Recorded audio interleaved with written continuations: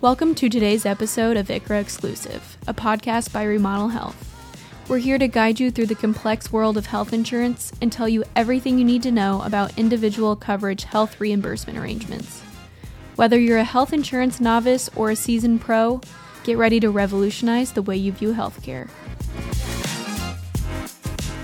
Hey, welcome back to the ICHRA Exclusive podcast. My name is John. I'm over here on the team at Remodel Health. I get to be part of hosting this incredible educational resource for brokers, for employers, really anybody that wants to learn about ICHRA. So today we've got sitting in another one of our amazing hosts, Justin Clements over here, Chief ICHRA Officer at Remodel Health. That's a very fancy title, Justin. Thanks for being back here with us. And we've also got Joe Gilbert. We've been doing a series with him, an absolute expert in not only ICHRA, but just insurance in general. He's been in the space a long time, worked for some carriers, worked alongside brokers.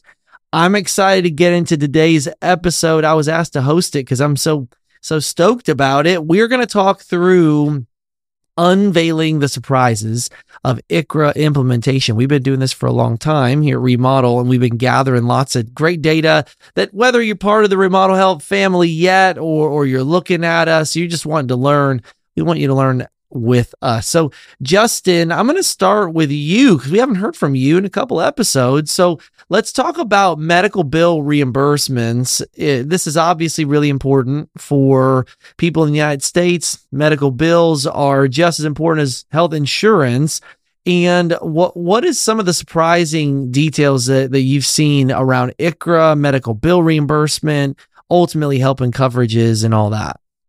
Yeah, well, hey, thanks for the question, John. Reimbursement of medical expenses is a fantastic option to have.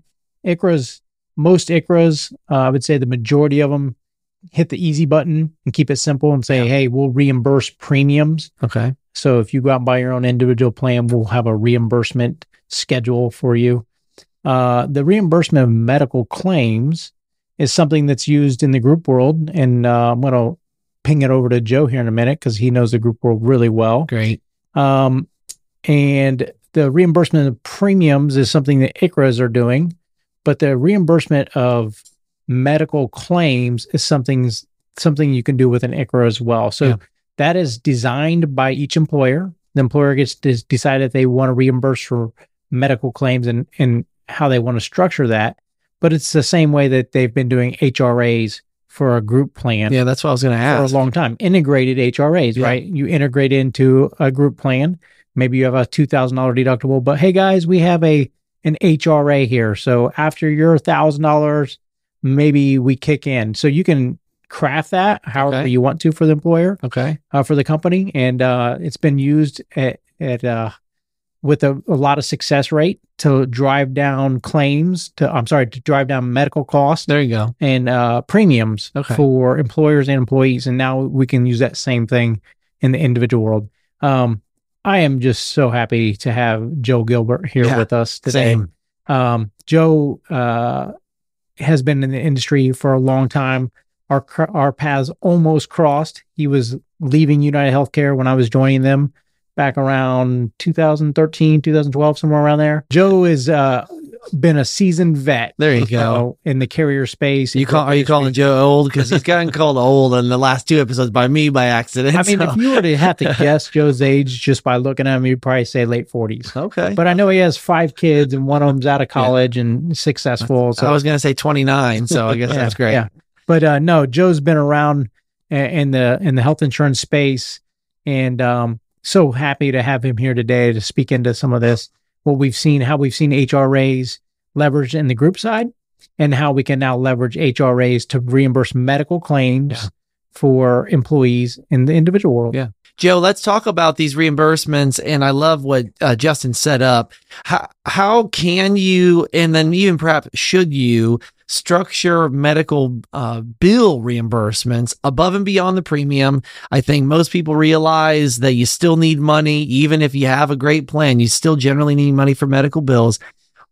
Is this just reimbursement that's available for that very first medical bill? Would you structure it where they pay some and then you pay some?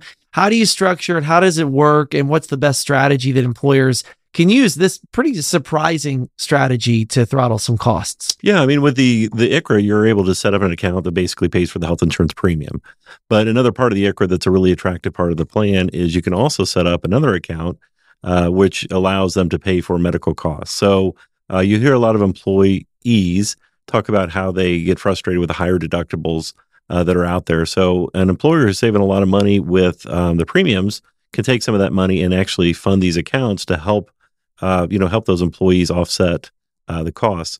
And I think Justin did a really good job of explaining it. One of the things when we're explaining some of the nuances with an ICHRA is we'll often say, ICHRAs really are qualified group plans.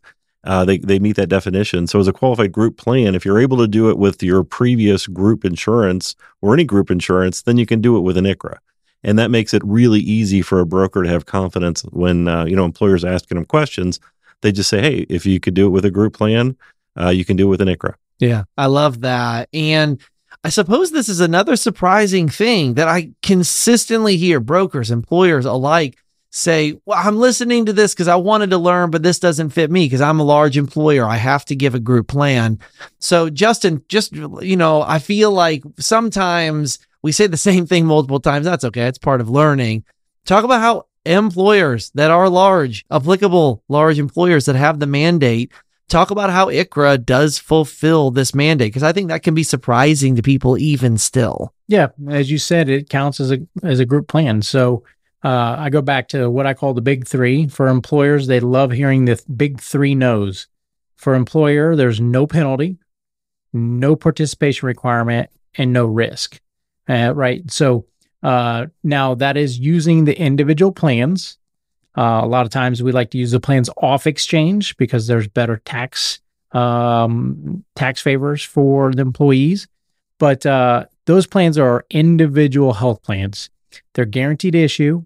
So there's no risk for the employer. There's no rate ups or risk based on health status for the employees. If you're over 50 and your company is not underwritten, that's a great thing, right? The rates are set. Yeah. Your employees, you're not going to get a huge rate increase because a couple of the employees or their family members had medical expenses and high claimants or lasers. There's none of that in the ICHRAs. However, you still, because it is a group plan, you can still layer on stuff like HRAs. You can layer in group dental, group ancillaries. Okay. So there's still all the same flexibility and privileges that you have as an employer, except you get to get rid of the high rate increases and the participation requirements. That's great. It's brilliant. I'm going to just jump to a completely other topic because we want to get through as many of these surprises as we can. Joe, I'm going to give you this one. I know we've done another episode talking about evaluating ICHRA as an option mid-year outside of this open enrollment window that also have to do with a lot of holiday seasons and busyness and end of year reporting. So, can ICHRA be started in the middle of a year? Let's say a group has no plan. Can they even get anything started mid-year? That obviously be for smaller groups. But then if you're a larger group, let's say you discover something early in the year that's way better than your bad renewal or even your baseline renewal. What's the flexibility on timing around ICHRA? Yeah, great question, John. And really the issue with the mid-year stuff is, you can renew at any time throughout the year, but all of the individual ACA plans are going to be a calendar year deductible, meaning that they run from 1/1 to 12/31 is what that deductible is. So if you want to make that change mid-year, really the big issue is, do I get credit for my deductible from my previous carrier? Yeah. And that's an issue when you're transitioning to an ICHRA because it doesn't really account for that unless you do kind of what we've been talking about is leverage that ability of the ICHRA with the HRA account to offset some of that deductible, if you will, that an employee may experience. So if you're saving enough in premium, which we are seeing that happen quite a bit, an employer that first year can put some money in that account to basically help those employees offset any of the costs they would have had from the deductible they hit with their previous carrier. Okay. And so how much emphasis would you put on this factor? It's one thing to have a great solution that can solve for an employee that's deep in their deductible and you can help them still. Is there a percentage and threshold? Let's say that that an employer knows how much medical usage in their particular group. They're over 100. They kind of see the claims and all these features. Would you say make sure it's only one or two?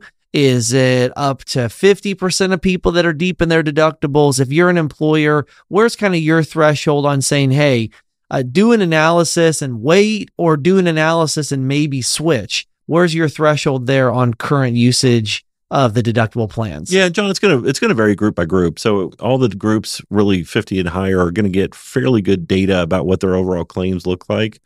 And they'll know kind of what their their overall claims are happening, and what type of people are hitting the deductible, and what those numbers look like. And a lot of it's de-identified data, right? Yeah. I don't want to freak anybody out. Yes, of course. But at the same time, they'll have a pretty good run on how it is, and they can't reimburse like, hey, I'm going to give John some money and not to Justin. It really has to be handled in a non-discriminatory type way. Exactly. So it's kind of all or none. But like I said, and really, is this an important part? Nah, maybe not. But it more importantly becomes a way to overcome that objection. Yeah. So if there's an objection, someone says objection, I don't want to do this mid-year because of the calendar year deductible and kind of that transition. This is something we can plug in.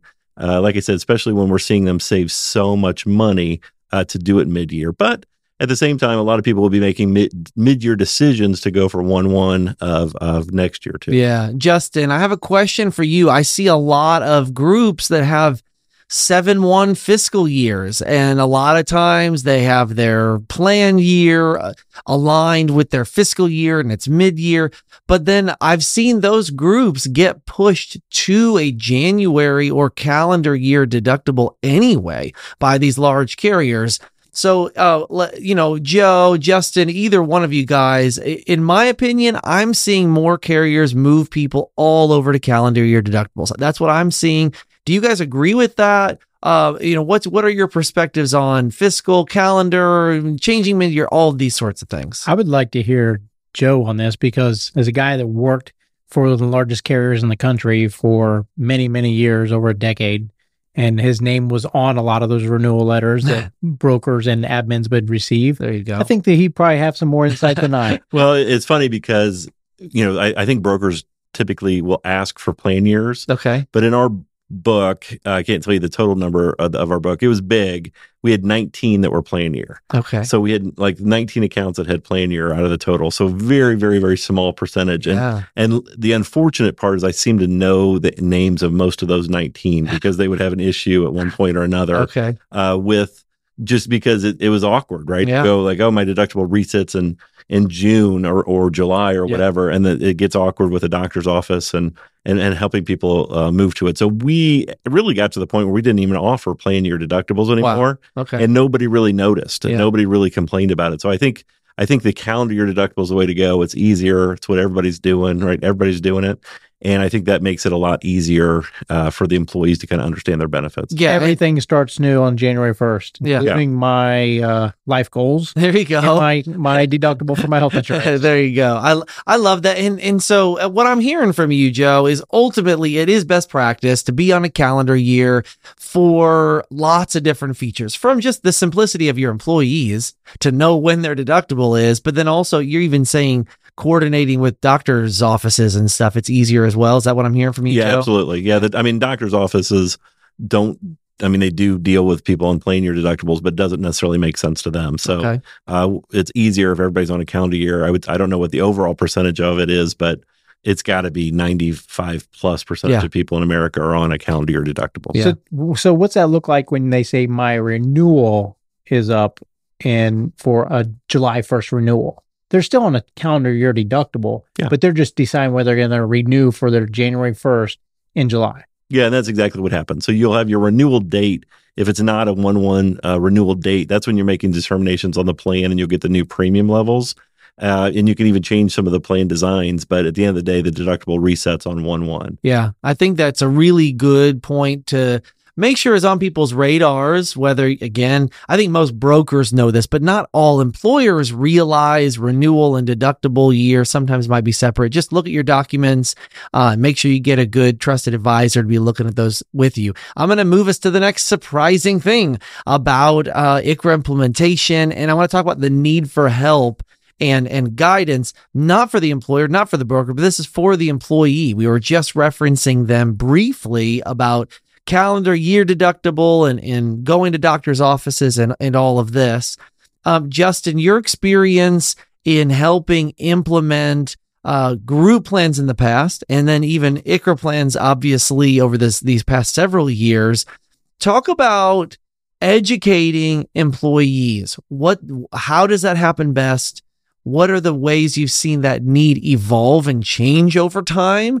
And then even the appetite maybe that has also changed for employees in learning about all these things. Joe, obviously want you to speak into this, but Justin, let's start with you first on the need for guidance for these employees. Yeah. Usually when people think about getting guidance around insurance, they usually think of a health insurance agent. Yeah.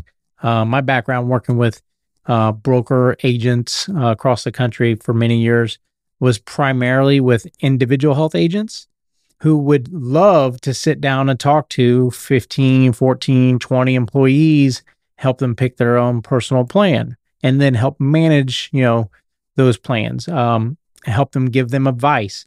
However, group brokers usually do not sit down with individuals. They are more geared towards and structured around helping give advice to the CFO and the business owner, and then they sign them up for a group plan where they're not giving advice to all 15 employees.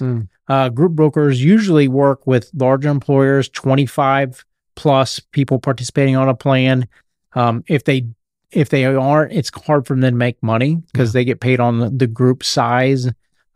Individual health brokers usually don't talk to employers, usually don't talk to CFOs and business owners. They're usually working with just mom and pop. I own a small trucking company. We don't have a group plan. I just need someone to help me with my insurance. Yeah. So ICHRA kind of mixes the two of those, right? So we partner with group brokers here at Remodel Health, and we allow them to be the strategic and help the employer decide if an ICHRA works for them, how to structure an ICHRA. We help them advise on how to set one up and their contribution strategies. And like we've been talking about, how to layer in an HRA or an HSA, how to integrate the group ancillaries. But then we have in-house individual health advisors. We call them advisors. They're licensed agents. Wow. And they can talk with each employee. Now, there might be some brokers out there. I'd love for them to reach out to us that are more geared towards those individual health clientele that don't really work with admins or large employers. There are some ways that they could use ICHRA to find more individuals to help. Yeah. I love that. And Joe, I want to move over to you on if you want to add some more stuff to what Justin said, but I really want to drill down on what is the top one or two things that employees should know about this idea of moving from a group plan to ICHRA. So obviously, build on what Justin was saying, but I also what are the top two things that employers need to keep in their brains to teach their employees about ICHRAs? Yeah, I think it's pretty funny. I think of an example of my wife. So my wife's a nurse and she works for a great company and they offer great health insurance. And so as I was looking at the booklet that she brought home and we were kind of talking about health insurance, it came out with three options, right? So it's the PPO plan, it's this consumer-driven health plan, abbreviated, and then it's an RDP, right? Or RBP plan, which is reference-based pricing. Those were the three headings, and it had the three headings, and it had, I think, a deductible level, and then it had the cost. And that was it. Wow. And I thought to myself, okay, so reference-based pricing was the RBP plan. That's a different concept, right? It sure is. So, so people are going to basically select that, have no idea what they're selecting. No. And, and it was funny because even to hear her kind of talk through it, she comes from a nursing background, not a health insurance background. It's funny, but that's kind of what the traditional group market has always been, where, hey, these are the three options. Yep. Here's the cost of the options. What do you pick, A, B, or C? And which is fine, right? And that's kind of how it's always been. But here with these ICHRAs, it's a whole different concept where it's like, hey, here's a budget, and you can go to the marketplace, which we'll steer you to, and the marketplace will have 50 plus options of plans, deductibles, networks, drug cards, formulary lists. So it's a whole different concept, and that whole buying decision becomes really exciting. And really, ultimately, we're just talking about consumerism. Sure. How do you give the consumers more choices that better fit their needs? And I get really excited about it. And I think Justin hit it right on the head, where in the traditional group market, the HR person hands you the brochure and says, okay, pick A, B, or C. And if they ask questions, I don't know if the HR person is going to know the difference either. I don't know if the HR person is going to do a great job of explaining what a reference-based pricing plan looks like and the pros and cons of that versus a PPO versus a consumer-driven health plan, right? Yeah. So, like I said, just funny to me how the world kind of works. Whereas what we found is helping each employee manage that budget or use that budget to their best based on their situation. If they use a plan a lot, if they don't use the plan a lot, if they, what's important to them, what's not important to them, becomes a really enormous part of what we do. And to me, a very, very exciting part of the secret sauce of what Remodel's really good at. Yeah, I love that. Joe, I want to add in something. For me personally, I get to run numbers regularly. I just randomly run numbers because I love learning about the individual marketplace. What surprised me is, unlike what a lot of people will worry about, that there is, not only are there just not good plans, but there's just no plans out there in the individual marketplace. I ran some numbers. I think it was down in Florida the other day, and there was around 100 plans available to this particular zip code and area. And sure, you might not be a good fit for all 100, but certainly with the right help, you'll be able to find something really, really good. So that was a surprising thing for me. I want to talk about some of the other misnomers that a lot of times, I don't think brokers do this at all. I would say this is just employers, where they have this dream in front of them that maybe one of these days they'll pick the plan that will make everybody happy. And if I've been around insurance long enough, I've realized I think everyone's just always unhappy all the time with all the options. So I do think what might be surprising is we're not saying ICHRA solves people's happiness here. But Justin, you talked a little bit earlier today, we were kind of prepping for this episode, around the idea of how ICHRA can maybe solve some of the unhappiness around ICHRA. And I think that HR directors specifically will kind of get their interest right here. Does ICHRA at all improve the lack of happiness people have with health insurance right now? I would say overall, yes, but it depends. Depends how much the employer wants to contribute. Okay. When I think about this, I actually used to work for, right out of college, went to work for the same company that my grandfather worked at, my father worked at, my uncle worked at. And right out of college, I joined the UAW. Okay. Ford Motor Company, there baby. You go. And guess what? Everybody was happy with that health insurance plan. It was a $5 copay. Oh, boy. For everything. Everything. My first son, who's now a senior in high school. Yeah. He was born. I had the UAW health insurance plan. Okay. Blue Cross Blue Shield of Michigan. Let's go. $5 copay to have my baby. $5. $5 copay for everything. Go to the ER, $5 copay. Go into the doctor for a visit, get a drug, $5 copay. I love that, John. Everybody loved that. Yeah. Except for the CFO of Ford Motor Company. I bet. Because that's not sustainable. No, it's very expensive. And guess what? A couple of years later, they offered me a buyout. There you go. You know why? Because they couldn't afford the pension and the health care for their employees anymore. Yeah.